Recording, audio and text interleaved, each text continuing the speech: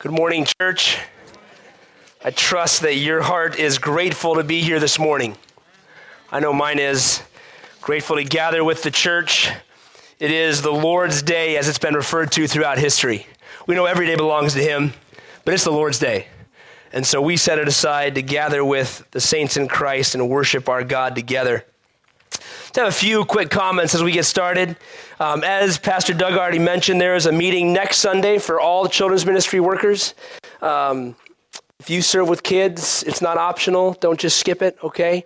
We've got a lot of good things we're going to be covering and training just as we try to serve the next generation well here. So if you are interested in serving with kids, you're welcome to come and sit in on that. Unless you're in the new members class, then you have to be at that, okay?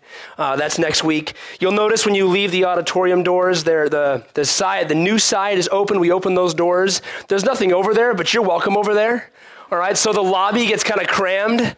So now you can just go over there and talk, okay? You can take your coffee over there and just kind of meander that way. So feel free to spread out in that side of the building. The elders are having conversations about what to do with that side. So it's not going to stay a blank room forever, but we are free to use it. So those doors are open. You don't need to close them, and you can go in there and fellowship afterwards, especially on these bitter, cold days that we have in California. So you're welcome to go over there. And then lastly, as Pastor Phil already mentioned, we just want to make mention today of Dr. Martin Luther King, as it is MLK weekend.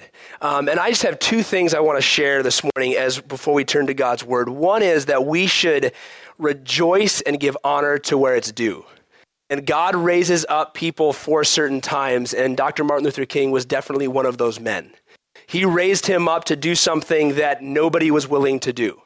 And I hope you read history. Don't just listen to what people say, but read it. It's fascinating how he stood against just the onslaught of culture and society because he actually believed Scripture. And that's my second point, is that we need to be Bible-saturated people.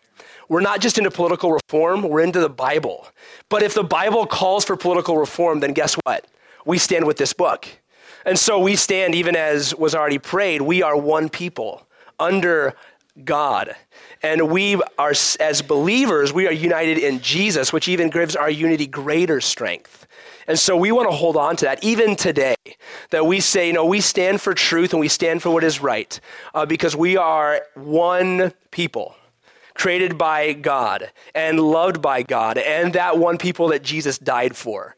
And so we stand together in that as a church, and we should. And so this weekend, political reform is necessary and needed even today, and I think we'd all agree on that. But know that the greatest hope for mankind is the gospel. And really, political reform will come as people die to their sin and believe the gospel. And then political reform happens because Jesus changes their heart. And so we want to just make mention of that this morning and give honor to where honor is due. If you have a copy of God's Word, and I hope you do, let's go to Psalm 119. It's been a month since we've been in Psalm 119, which for some of you, you're like, whew, had a break. And maybe there's a few of you that missed it. I missed it. And so we're going to dive back in this morning. You'll notice behind me and on your notes, knowing, delighting, transforming. That's been our theme and will be, that we need to know God. We need to have not just a intellectualism or a religiosity, like I grew up hearing that in Sunday school, but like I know God, and I know Him from His Word. And then as we know Him, right, we delight in Him, because nothing is as delightful as God. There's nothing as infinitely lovely, nothing as wonderful as God. And so we know Him, we delight in Him. And then the point of Psalm 119 is this: be transformed. Don't stay the same. There is no such thing as a Christianity that leaves you the same. It always changes you. And for some of us, that's hard because we kind of like the comfortable American Christian message. Come as you are, stay as you are, and you'll be happy. No, that's not true. It's come as you are, and you'll be gloriously transformed by God. So we know Him, we delight in Him, and we're transformed into the image of the Son. And so what I've done in my Bible is each week we have a theme, if you will, a major idea. So I write them down in the margin of my Bible. So we've looked at things like this. We cry out to God because We need God's help to know God. That was the third section of this psalm, where the psalmist said, open my eyes that I would behold wondrous things out of your law. And we saw truth like, when sorrow clings to you, cling to the God of the word by grace, because life stinks. Heaven is not until later. We don't get heaven now and heaven later. All right, we get heaven later. So the reality is life just stinks. You know why we get sick? To remind us that heaven's coming. Like it's a God-given design that you and I would look forward to heaven. So we hate being sick because we want heaven now. Now we would be weird if we were like, yeah, get sick. I'm so excited. But the reality is we get sick and we go, oh, I'm so glad heaven's coming because I'm tired of this body. I'm tired of this earth. I'm ready to be with my Savior. We saw things like in verse 9 to 16, treasure the word of God because it produces conformity to the God of the word. Treasure the word, because when you treasure the word, you conform to the God of the word. And so we have seen these great truths and many others in Psalm 119. And today we're back in the sixth stanza, if you will, of this poem, starting in verse 41. And what we're going to see today is that what we trust in, we live for. What we trust in, we live for. Let me just kind of meander with you a little bit this morning as we get started. Money. A lot of us trust in money. It's the American way. So it might look like this. You're just really unhappy because you don't have the job you want. But really, it's not the job you want. It's that the job you have doesn't provide for you like you want. And so you want a different job because you really think that if you had a little more money, you'd be a little bit happier. We're holding on to this, trusting in what I can get. And so you're just kind of miserable. You know, you hate your job. It's just the biggest drag of your life. Now, for some of us, we have bad bosses. We have bad work environments. I get it. But often it just comes down to, I just wish I had more. And I don't have more. And for whatever reason, God, so we blame God a little bit, God's not giving me more. Everybody else has more, so we lie to ourselves. And then we really hold on to this fact that money will make us happy, and we trust in it, and we chase it, and we pursue it. Now, money is not evil, but the love of it is. And so it's good for our own hearts to see that I do trust in money. And I think that if I just had a little bit more, life would be a little bit better. Well, maybe money for you isn't the issue. Maybe beauty is the issue. Now, for some of us, beauty is not a problem because we just have resigned that it's never going to happen. All right? But for some of you, beauty is where you go to. Your self-image is everything. You read the articles, you know the psychology of it, and you fill your mind with what your view of beauty is. And you're convinced that if you get there, you'll be happy. I mean, just a little bit thinner. Just a little bit, and I'll be better. Just if I had a little bit more hair in these bald spots. Like if I had that, I would just be a little bit happier. And you just fill in the blank with I've got this standard of beauty and I don't match up. And I just think that if I had that, I would be better. And so we trust in beauty and then we live for beauty. And then I'm going to pick on another one. Maybe for you, it's not beauty. It's just being really fit.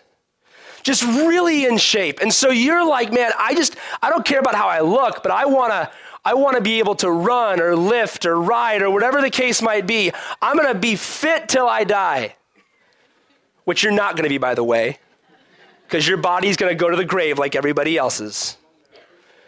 So we live at this idol of fitness, and it's what we trust in. It's what we trust in to make us happy. Like you don't get that fitness goal you wanted, and so you're upset. Because it's what you're trusting in, and it's ever elusive. There's always a little bit more, but I could trust in it to make me happy. Now, for some of you, that's just so far out there because you hold on to this other one. You hold on to the idol of comfort. Comfort's where you go. You trust in comfort. Just comfortability. So whatever is going to cause me discomfort, I don't want it. Whether that's food I don't enjoy, getting up early, going for a run, it doesn't matter. If it's uncomfortable, I don't want it because I really, at the end of the day, trust in comfort. So I work to stay comfortable. And if I don't want to do it, if it doesn't make me comfortable, I don't do it because life exists for me to be comfortable. Are you seeing this? What we trust in, we live for. If I trust in comfort to make me happy, then I will do whatever it takes to stay comfortable. If I trust in fitness or beauty to make me happy, I'll do whatever it takes because it's what I trust in. But then there's this last one that's for some of us where we live. We trust in the idea of relationships to make us happy. So we hold on to the idyllic relationship. So maybe you're not married and you want to be. And you hold out for the ideal relationship because you'll be happy. Maybe you're married, but your marriage isn't as good as you want it to be. So you hold out for the ideal marriage. Like one day, Prince Charming will show up. Probably not. But one day, you know what? My marriage will get better. We have this relationship that we hold out for. Or maybe it's just peers. It's just people. If I have this circle of friends and they approve of me, then I am happy because it's what I trust in. Maybe it's work relationships. If I keep these executives happy, I'm okay. Because what we trust in, we live for. And this could go on and on. You fill in the blank. What do you trust in? And you're like, oh, Pastor Justin, I trust in God. Okay, let me ask you a better question. What do you live for? Because what you live for proves what you trust in. Okay, did you get that? What you live for proves what you trust in. And Psalm 119, 41 to 48 is going to take us right to that issue. And he's going to drive it home and say, what you live for is what you trust in. So let's read these verses together, even though they've already been read this morning. Let your steadfast love come to me, O Lord, your salvation according to your promise. Then shall I have an answer for him who taunts me, for I trust in your word. And take not the word of truth utterly out of my mouth, for my hope is in your rules. I will keep your law continually forever and ever, and I shall walk in a wide place, for I have sought your precepts. I will also speak of your testimonies before kings, and shall not be put to shame. For I find my delight in your commandments, which I love. I will lift up my hands towards your commandments, which I love, and I will meditate on your statutes. When you trust God, you'll live for God. When you trust God, you will live for God. Let's pray once again. Psalm 119, 133 says these words, teach me, O Lord, the way of your statutes, and I will keep it to the end. We desire that this morning, Father. We sang, show us Christ. Where else can we go, O Lord? Where else can we go? You have the words of eternal life. Show us Christ. Teach us your statutes, that we may keep it to the end. And in Christ's name, amen. So the first thing we see here in these three verses is that trust changes everything. Trust changes everything. Now, trust is really easy to understand. Trust is like when that child jumps off the counter towards their parents, even if the parents aren't looking. They just have total trust that even if you don't see me, you will catch me because I trust you. You've never given me a reason to doubt you. So I trust you. We don't do that well as adults. We grow cynical in our old age. We've been burned, and so therefore we don't trust. But trust really is the idea that you've never failed me, you never will, and I will cast myself entirely on you. So that's what I mean by the word trust. And we see here that when you trust, it changes everything. Look at verse 41. Let your steadfast love come to me, O Lord, your salvation according to your promise. The first thing we see is that because we trust, you run to God for abundant or lavish grace. Because you trust him, you run to him for grace. And as Christians, if you're a Christian here this morning, you run to him for grace because You've been doing it for years. It's how your walk with God started. You ran to him for grace. You didn't run to him and say, oh God, yeah, help me out. I'm a pretty good guy and, help me out. You ran to him and said, Lord, I'm broken. I don't know what to do. Like, I'm a sinner and I need Jesus. You cried out for grace. It's how your relationship with God began. And here, we see it's how it continues. As a child of God, you continually run to him because you're in constant need of grace. Does anybody have it all together this morning? You know the lie that is so often common in American Christianity? Come to church and look like you have it all together. What a farce. I mean, your week had problems. My week had problems. Your family has problems. My family has problems. Your marriage has problems. So does mine because my wife married a sinner. So she's stuck with that. Right? I mean, it's just, you go down the list. Yep, I've got problems. I need grace. We don't come as a people who we have it all together with this perfect picture of like, oh yeah, I'm doing great. Thanks for asking. No, why don't we try to be honest and say, actually, I just need grace. I don't have it all together. So we run to the God who does. And we desperately need him. So here the psalmist starts off with, let your steadfast love come to me. This is a plea for grace. That steadfast love is covenant loyalty. The idea here is the God of the Bible is faithful regardless of you. That's the request. God, be faithful to me in spite of me. Let your steadfast love, your covenant faithfulness, come to me. Psalm 69:16. Answer me, O Lord, for your steadfast love is good. You know what you never see in the Bible? You never see, God, be good to me because I'm awesome. It's just not there. You see, be good to me. Answer me because of your steadfast love, your faithfulness, your covenant loyalty. According to your abundant mercy, turn to me. Isn't that good news for us this morning? Like we run to this God and we say, Lord, because of who you are, be good to me. I may have a great week. I may have a horrid week. Doesn't matter. God, I'm going to run to you and be good to me. I need your grace. Listen to Exodus 34. This is where Moses had the audacity to ask, God, I want to see your face. All right, I mean, what a cool place to be in where you're talking with God and he's just like, God, I want to see you. It's a pretty normal request, I think. Look at what God says. Exodus 34:6. The Lord passed before him and proclaimed this.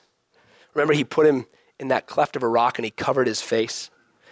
And the Lord said this. The Lord, Yahweh, Yahweh, a God merciful and gracious, slow to anger and abounding in steadfast love and faithfulness. Moses, you want to know me?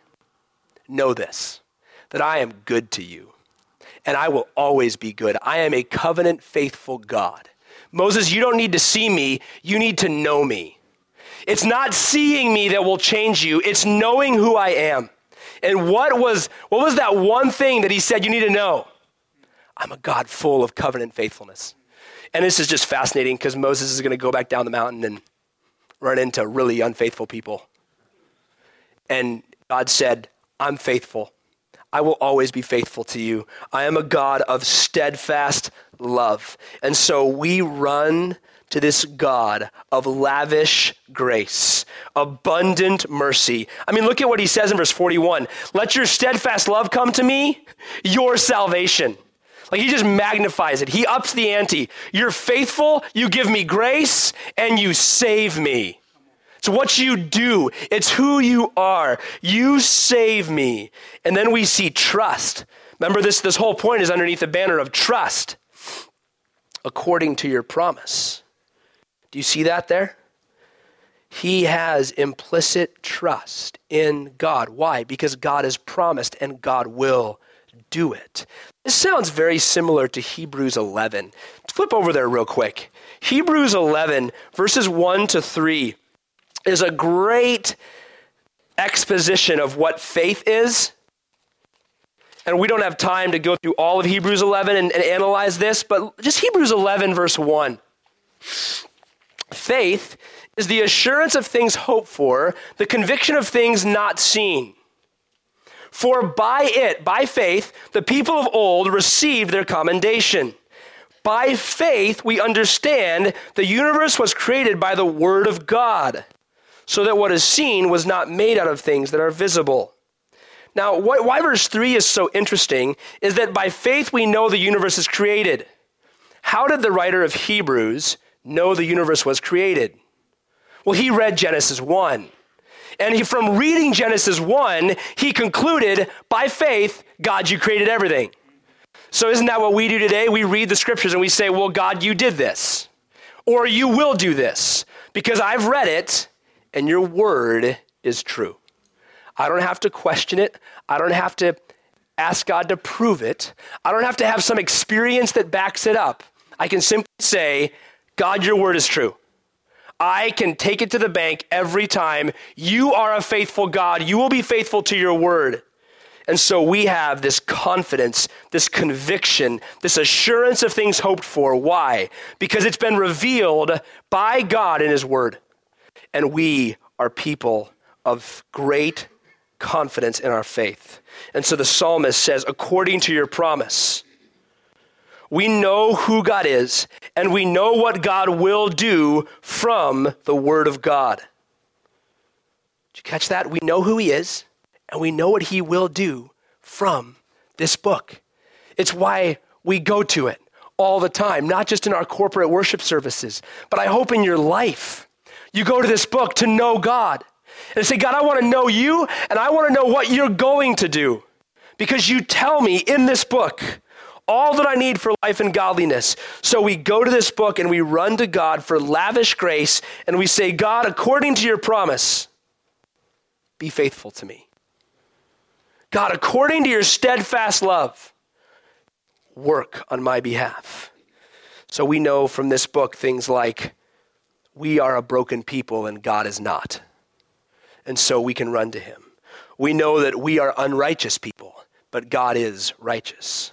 We know that we are frail and but dust, but that he never changes. And so we can run to him for strength and for endurance and grace.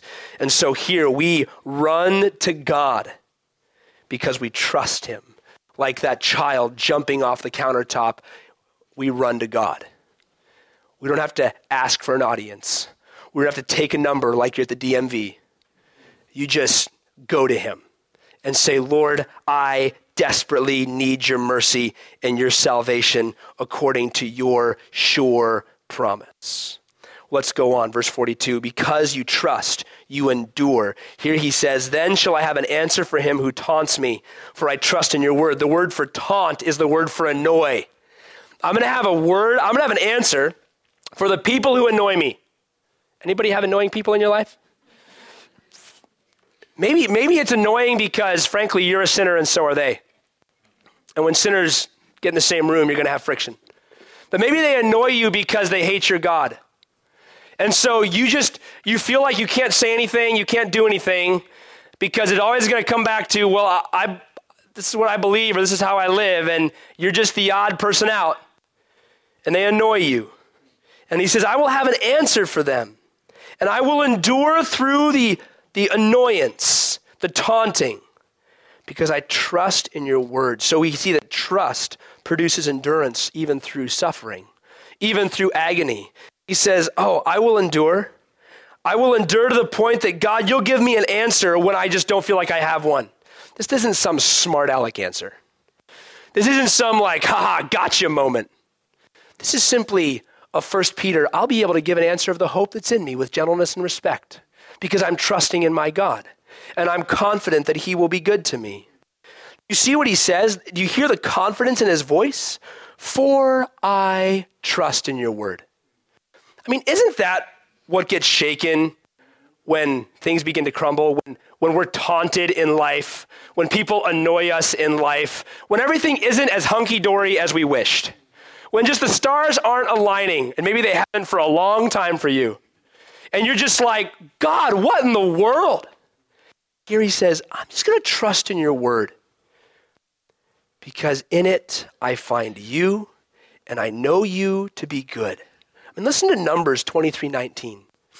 God is not a man that he should lie, or a son of man that he should change his mind. Has he said, and will he not do it?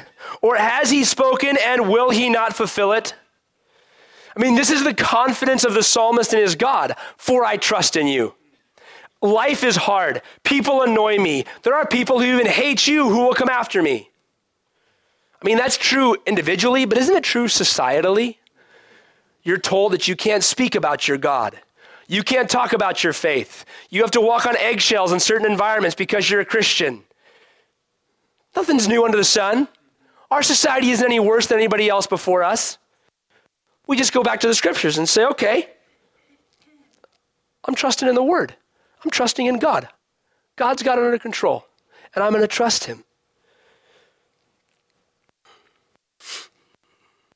You know, if we don't have such confidence in God like Psalm 119:42, the problem is not with God. The problem is with us. You know, far too often we as Christians feel like a used vacuum salesman. We kind of have that like, oh, I'm kind of embarrassed about what I'm selling here today. You know? Do you ever have those guys knock on your door and you don't really even want to talk to them because who likes talking to salesmen at their door? But you do, and you don't buy what they're doing, what they're selling. But at the end of the day, you just feel bad for the guy. You're just like, oh man, I'm glad you're working, but man, that's tough. Who wants to sell that? That is not how we live the Christian life. It's like, man, I got a God who is in charge of the universe. He's revealed himself in his word, and I can trust him. And if you don't agree with me, if you don't hold to my beliefs, I'm not going to be like, oh my goodness, what do I do? It's like, well, God has written it. And here's what he says. And I can love you and disagree with you, but I can have an answer when I'm in agony and suffering because I trust in the promises of my God.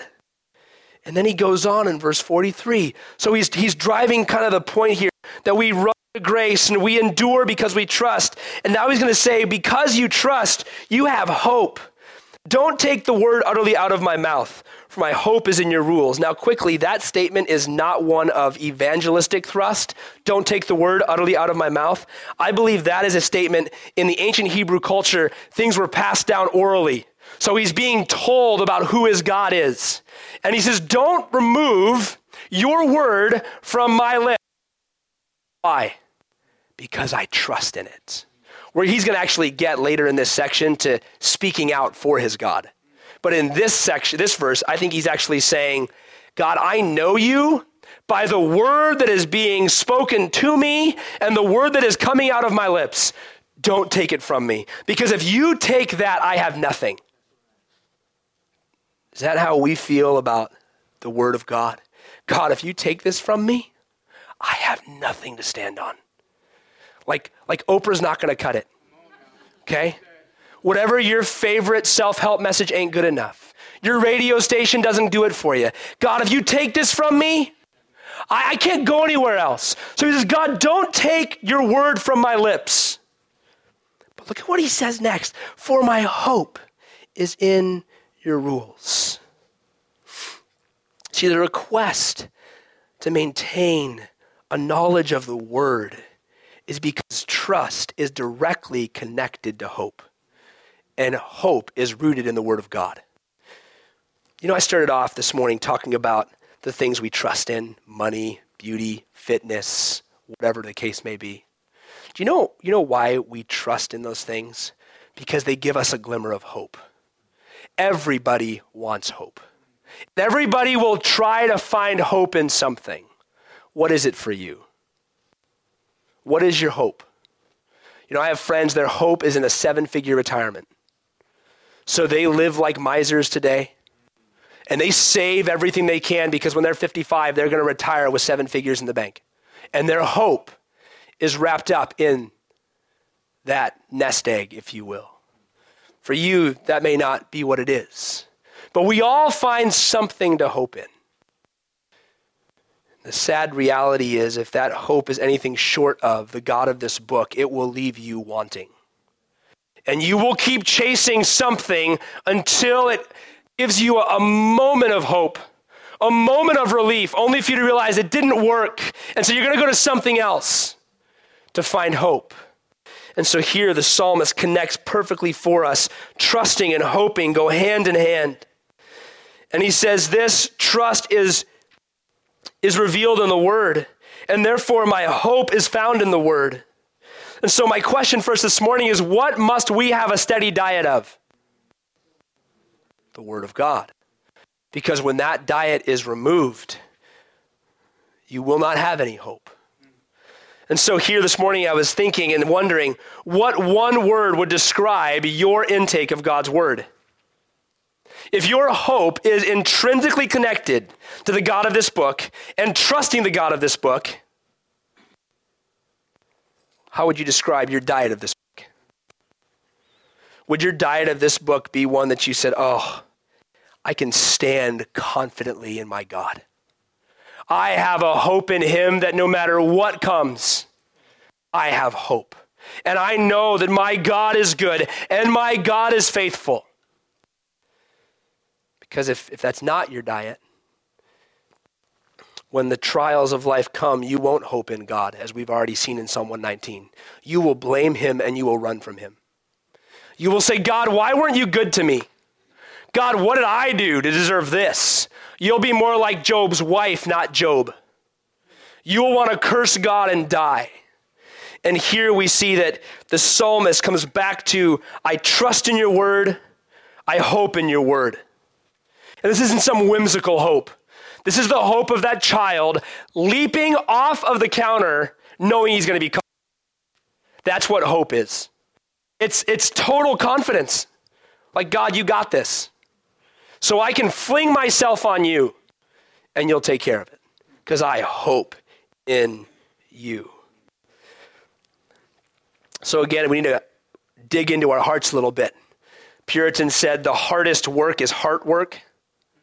To get below the surface and dig into your own soul, because we don't like doing that. We like drowning out our souls. We like to drown it out with noise and with technology and with information, but just for a moment, do heart work. What do you hope in and what do you trust in? And don't give me the standard, Jesus. You know, your close friends will tell you what you hope and trust in by what makes you happy. Your family members will tell you what you trust in by what you go to time and time again when life's not going your way. That's what you hope in. That's what you trust in. And here we see that there is only one sure foundation for hope and trust, and it is the God of this book. And when you trust God, you'll live for God. That's where he's going to take us. Because it starts with trust. My sons will not jump off the counter to you. Maybe after a while they would. But they're going to jump off the counter to me. And who knows what else they'll jump off of. Because they have trust. They have trust in me, even if it's misplaced sometimes. Even if I'm like, dude, I'm going to drop you. They have trust. So you see, trust dictates your actions. Trust guides your life. Because what you trust in, what you hope in, that's just the actions flow. And far too often, we're trying to go after the actions without dealing with the trust issue. That we actually at the core don't trust God. We think he will fail us. We don't think his plan is good, his way is best. And so then we're not going to live for him. Because this doesn't make sense. Because sometimes the way of God's wisdom is an upside down kingdom, right? It just isn't what this world says makes sense. You're like, really? I'm going to do it that way? Not working. That's not what I read. That's not what Google said. So I'm going to go somewhere else, God. Good idea, but this book is a little old, so I'm going to go my own way. But it goes back to if I actually trust God, if I actually have this just instinctive confidence in God, well, then my life's going to be transformed for the glory of God. And so when we trust him, we will live for him. And so we've talked about trust, and I'm going to change the verb a little bit. We're going to talk about how hope dictates your actions. So trust changes everything. When you trust God, you'll live for him. We're going to use the word hope now because he brings in hope in verse 43. And the Christian life is one of hope. Remember I quoted 1 Peter? Be ready to give an answer of what? The hope that's in you. There should not be such thing as a hopeless Christian because you have hope, right? Now, your life may be terrible. I mean, you may have a Job 1 existence and a Job 2 existence and a Job 3 to 38 existence. And you're just like, oh, man, why did my deck of cards look so bad? I don't know. God didn't give us that answer, but he gave us hope in Jesus, right? So we say, I have a Savior who died for me and a God who loves me. And there is every spiritual blessing in Christ Jesus has been given to me already according to Ephesians 1. So I have hope. Hope is not circumstantial. Hope is a steadfast confidence in God. And so we want to talk about how hope will dictate your life. What you hope in will dictate your life. Look at the last 4 verses, 44 and following. And in your Bible, you probably have 4 or 5 I will statements. He says trust and hope. And then look at where he goes. I will keep, I will walk, I will seek, I will speak, I will delight, I love, I lift my hands. He's going to say trust and hope, and then the actions of life will flow right out of it. So let's look at these actions.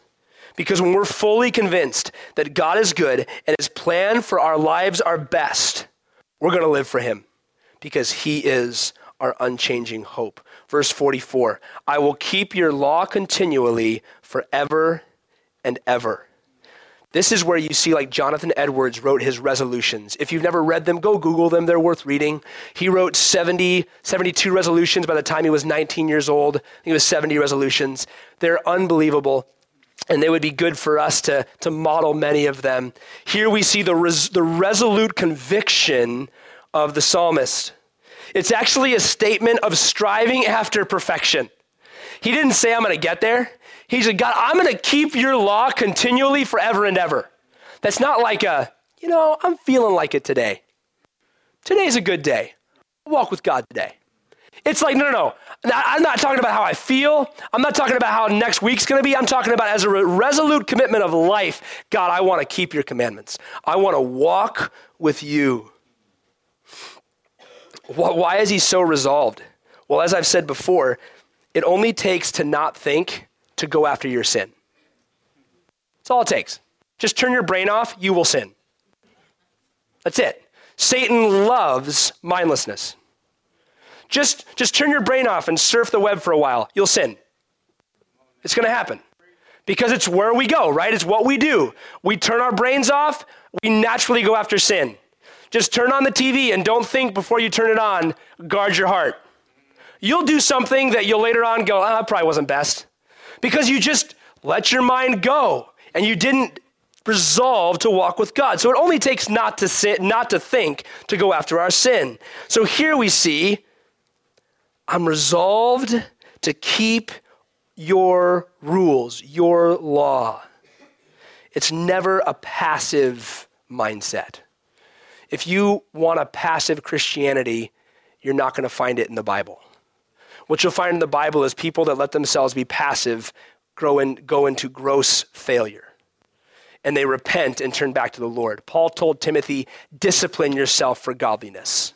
So if you want to walk with God, we've already looked at grace. It's going to be by grace, but it's going to be by discipline. Like, no, I'm not doing that because I love Jesus. Yes, I am doing that because I love Jesus. And so you're going to fight the good fight of faith. You're going to be resolved in your heart to follow after the Lord that you love. It's like Pastor Doug preaching 2 weeks ago, 1 Thessalonians 4. This is the will of God, that you would be happy. Nope. Even though following God is gloriously happy.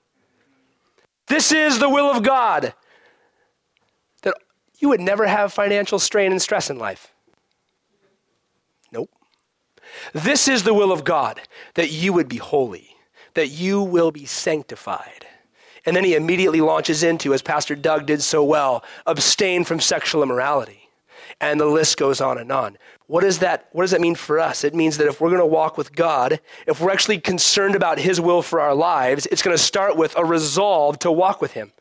Like, I'm going to follow you no matter what. If everybody's doing it, I really don't care. I don't care if I'm just totally ignorant to pop culture because I love Jesus. I don't care if what everybody says is popular, like Game of Thrones. I love Jesus, and so I'm not going to go down that path because I want to walk with God. And there are things that in our society are frankly going to cause you to not walk with God. And so because we love him, we keep his commandments, like Daniel. And he is propositioned by Potiphar's wife, and he says, "What? Absolutely not. I've resolved in my heart to follow God. I'm running towards him, not towards you. I'm going to keep your commandments because I love you, and I'm committed to living for you." So when you trust him, when you hope in him, guess what? You keep his word. This doesn't mean you're never going to fail. It doesn't mean you're never going to struggle, but it means as the direction of your life, your course is set. I'm going to follow him. I'm going to pursue him. I will keep your law. And then the next I will statement is in verse 45. So I will keep, and then he says this, I shall walk in a wide place. Here we see the word of God is followed. That's the idea of walking in the Hebrew mind, like a long walk. You're just walking. You're following the path. He says, so I'm walking in this path. I shall walk. And it's interesting. He says, a wide place. You see, the lie of sin is that it's easier to sin than follow God. Now, is there truth in that lie? Yeah, it's easier. In that moment, it's easier to go after sin than following God. The reality is, the sting of sin is the lie, because it's going to wreck your life and destroy you. And so there's a moment of truth. This is easy. But really what the psalmist says is, I'm going to walk in a wide path. In other words, the path is not hidden. It's not like, I have no idea what to do today. It's like God has revealed his path, and it's like a 12-lane highway before you. Walk in it. It doesn't matter if the lights are out. You can still see it. Walk in it. It's a wide path. It's a good path, and I'm going to walk in it. You know, it's interesting, Proverbs chapter 8, verses 1 through 11. See, I think sometimes we believe the lie that it's just, I don't know what to do. I mean, being a Christian is so hard. I mean, I just don't know how to live. I think that's an excuse. Listen to Proverbs 8. Does not wisdom call? Does not understanding raise her voice? On the heights beside the way, at the crossroads, she takes her stand beside the gates in front of town. At the entrance of the portal, she cries, to you, O men, I call, and my cry is to the children of man. O simple ones, learn prudence, and fools learn sense. Hear, for I will speak noble things, and from my lips will come what is right. For my mouth will utter truth, and wickedness is an abomination to my lips. All the words of my mouth are righteous. There's nothing twisted or crooked in them. They are all straight to him who understands, and right to those who find knowledge. Take my instruction instead of silver, and knowledge rather than choice gold. For wisdom is better than jewels, and all that you may desire cannot compare with her. Doesn't sound like God is hiding his way from you. It's like right here. I think we think it's hidden because we never open our Bibles. Just open your Bible and read it, and you'll be like, oh, wow, it's right there. Like God he actually said that. And you know what's so sweet? I love when Christians start to grow and they come to me and they say things like that. Did you know that God's word said this? And I'm like, just tell me more. I want to hear it. Because they're doing that and they're realizing, wow, it's been right here all along. I just got to go to the book. And it's like, wow, like I actually know how to live, and I have all that I need for life and godliness because God gave it to me right here. And far too often we just slam it shut and we're like, I don't know. I don't know what happened. I don't know how to answer this question, or that's just too hard. I don't know why my marriage is on the rocks. I don't know why. And it's like, just open your Bible and read it, and by grace obey it. And watch what God does. So he says in verse 45, the way is wide. Wisdom is not stumbled on, though. Look at what he says in verse 45. I've sought your precepts. This wasn't an accidental stumbling. It was like, God, I sought you. What do you seek after? Like Proverbs 2, 3-6, we see again the psalmist, or the writer of Proverbs saying, verses 3-6, oh, if you call out for it, raise your voice for understanding, seek it like silver, search for it as hidden treasures, then you'll know the fear of the Lord and find the knowledge of God. The Lord gives wisdom. From his mouth comes knowledge and understanding. Like, that's our God. But you got to seek him. Sometimes we just seek so many other things. You know, God will convict me at times where I begin to seek foolish things.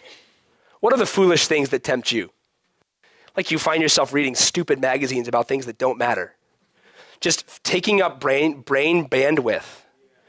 You know, it's just like, why am I doing this? This is doing nothing for my soul. Like, it doesn't matter at all, ever. What? Satan's okay with that. Just don't go to God. Don't seek him. Now, is it okay to have other pursuits? Sure. But I find that it's so much easier to go everywhere else but this book. Do you ever find that to be true? I can read the dumbest things in the world without distraction. I open my Bible, and I'm like, right? Distractions are everywhere. Why? Because there's an enemy of God fighting against me going to this book. So we say, no, I'm going to go to this book, and I'm going to seek God because it's a wide path, and I want to know it. Oh, brothers and sisters, the way of the transgressor is hard. That's what the Word of God says. Go after your sin a few times and just see how good life gets. I mean, we try to blame it on everything else. At the end of the day, it's I chose the sin and I made my life pretty terrible. And then I did it again and again and again. The way of the transgressor is hard. And here he says, oh, when I seek you, it's a wide path. It's like where all the brush has been cleared and all the rocks are broomed out of the way. And I'm just able to walk on this path, and it's good because the God who made you knows what's best for you. And I can just walk with him. And so he says, I'm going to keep your law, and I'm going to walk in a wide place. Is that not what we all want? You want to know the direction for life? You really want the will of God for your life? Just seek him, and you'll know the wide path, a good path, walking as you trust and hope in him. Look at where he goes then next. He says, I will keep, I will walk. And now he says, I will speak. I will also speak of your testimonies before kings and shall not be put to shame. Now, we don't know who the author is, as I mentioned months ago. It might have been David. It might have been Daniel. Either way, both spoke before kings. They both had royal court influence all the time. And he says, I'm going to speak about you to the greatest men politically in the world. And I'm going to do it with no shame. How did he get there?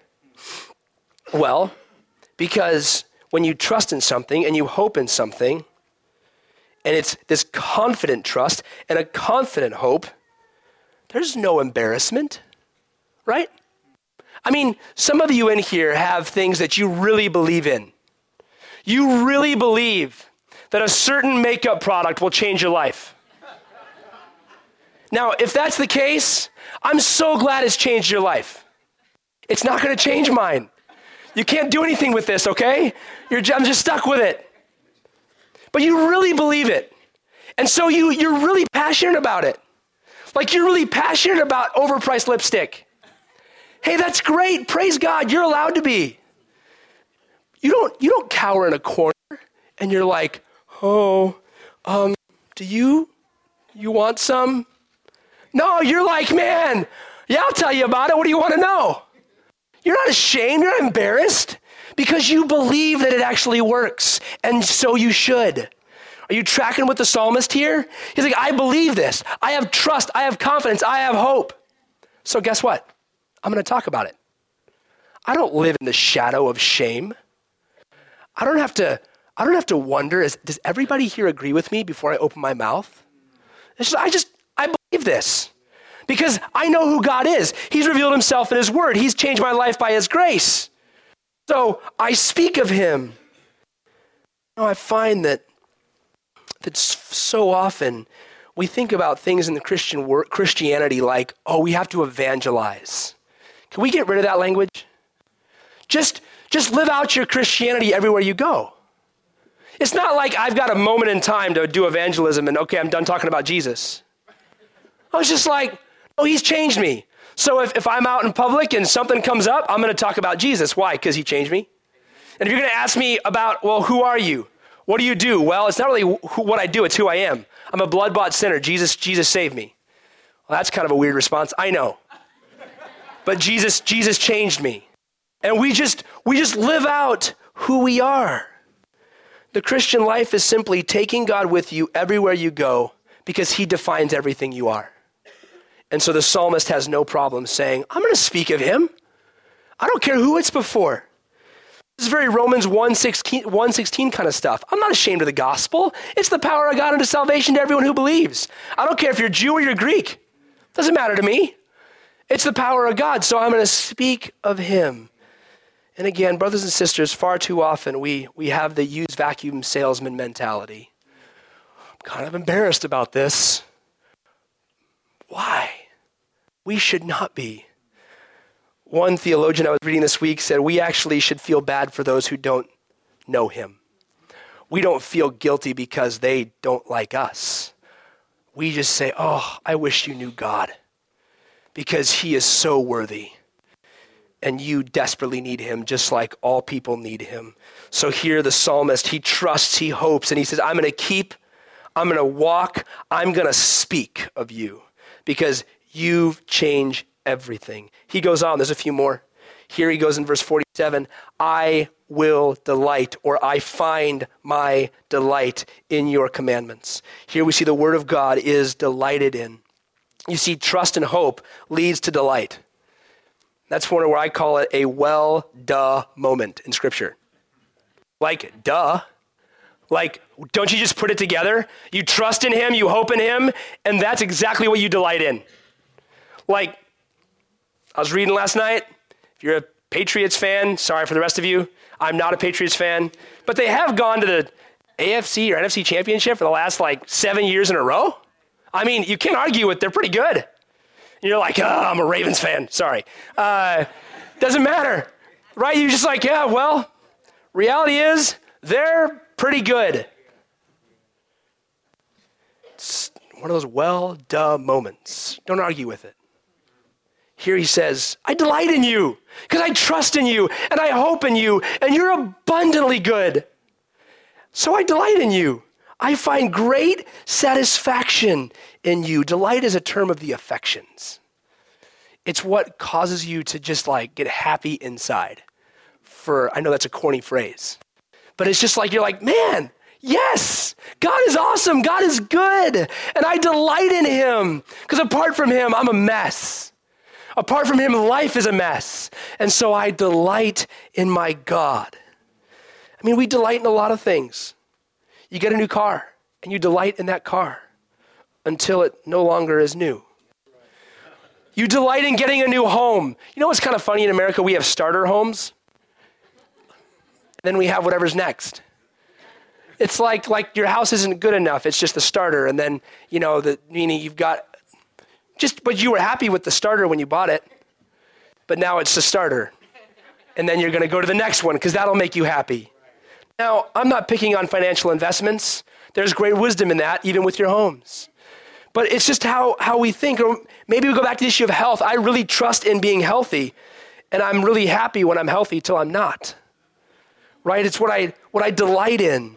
And here we see that he goes, I trust in you, I hope in you, and then God, I delight in you. And I love the end of that verse.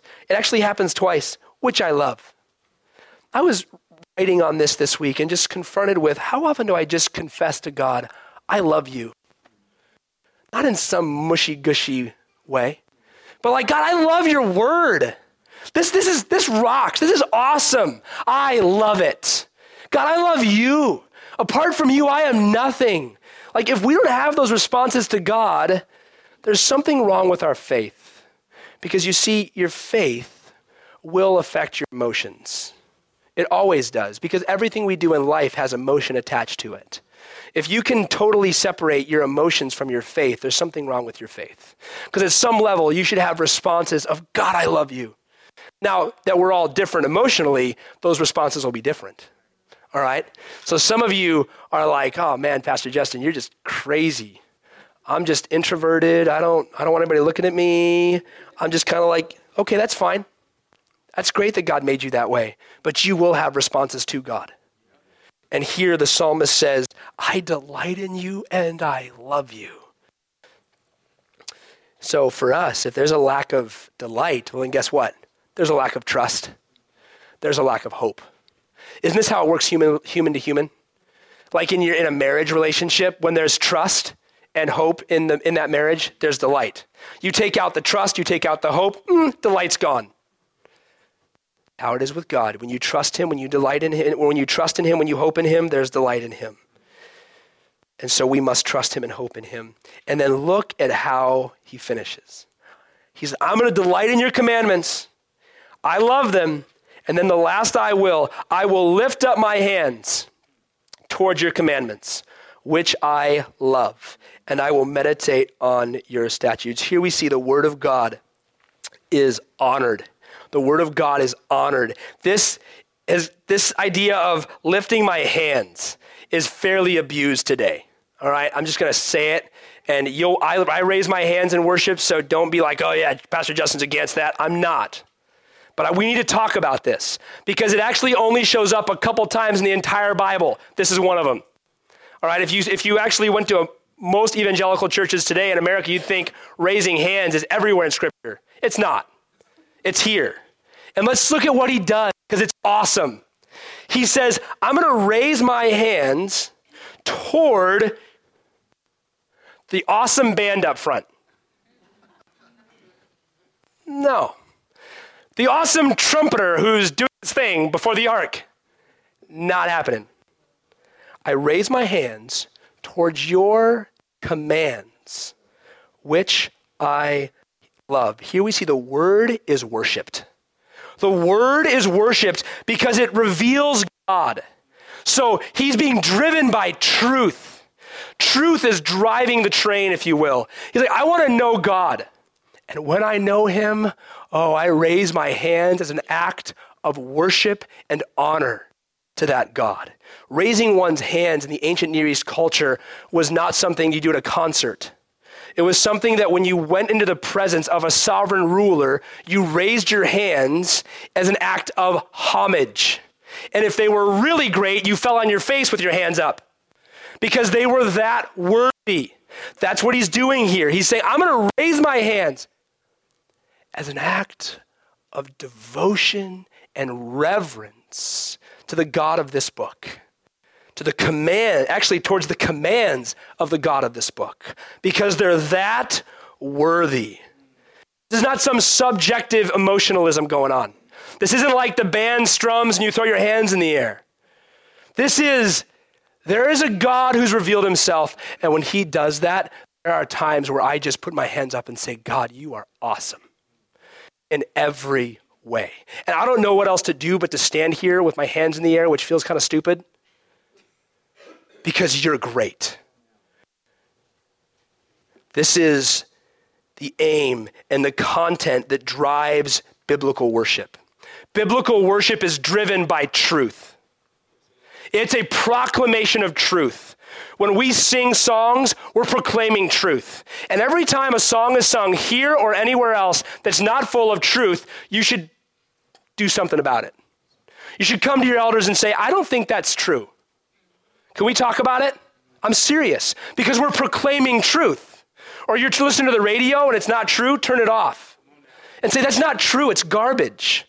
It's a response to truth. Ooh, man, they just know how to nail it.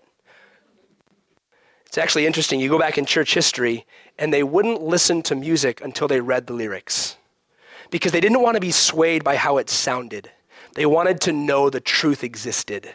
That's a good thing for us today. Read and say, wow, that reveals God. That's some good stuff. And then go, I don't like the music. Well, it reveals God, so I'm going to listen to it. Don't go the other way, people, with, ooh, well, I don't know what they just said, but they sounded good. That is not the message of Scripture. He says, I'm going to lift my hands towards your commands, which I love. Truth drives all biblical worship. All of it is driven by truth. And there's a lot of so-called worship today that's not based in truth. And we need to be discerning Christians and say, you know what? We understand that it is an act of homage and reverence to our God. And we want to know him, we want to worship him, but we want to do it in truth.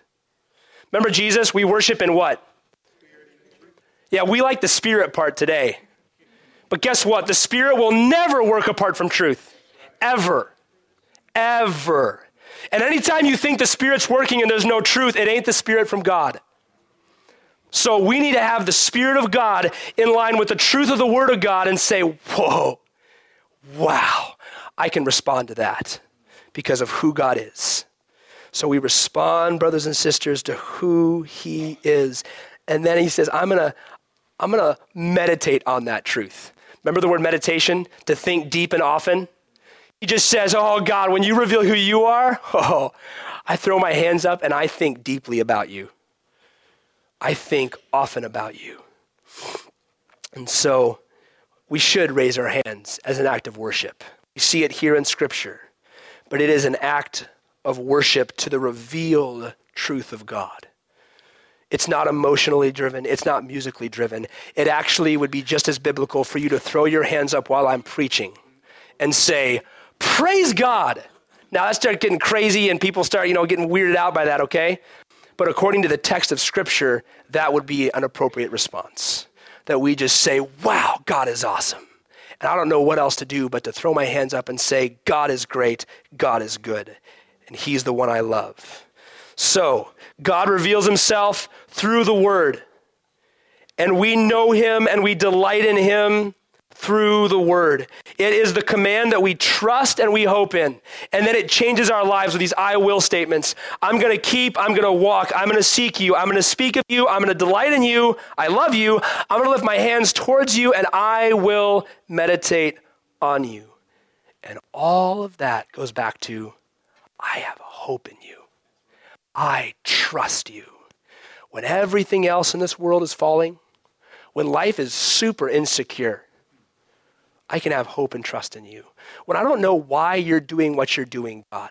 When I wish you would change my circumstances or change my family or change my children or affect my work environment, I hope in you, I trust in you, and I can live for you. There are so many pseudo-saviors today. Fake, false saviors. And I don't mean people that get on TBN. I mean just in your own heart. I mean just what's inside of you. The pseudo-savior complex that this is hope, this is trustworthy.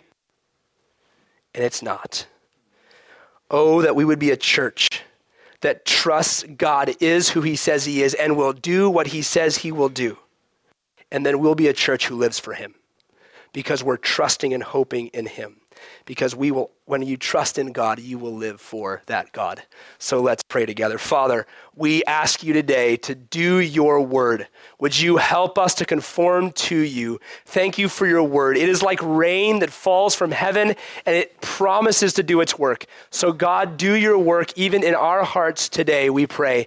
Help us to trust you and to live for you. And in Christ's name, amen.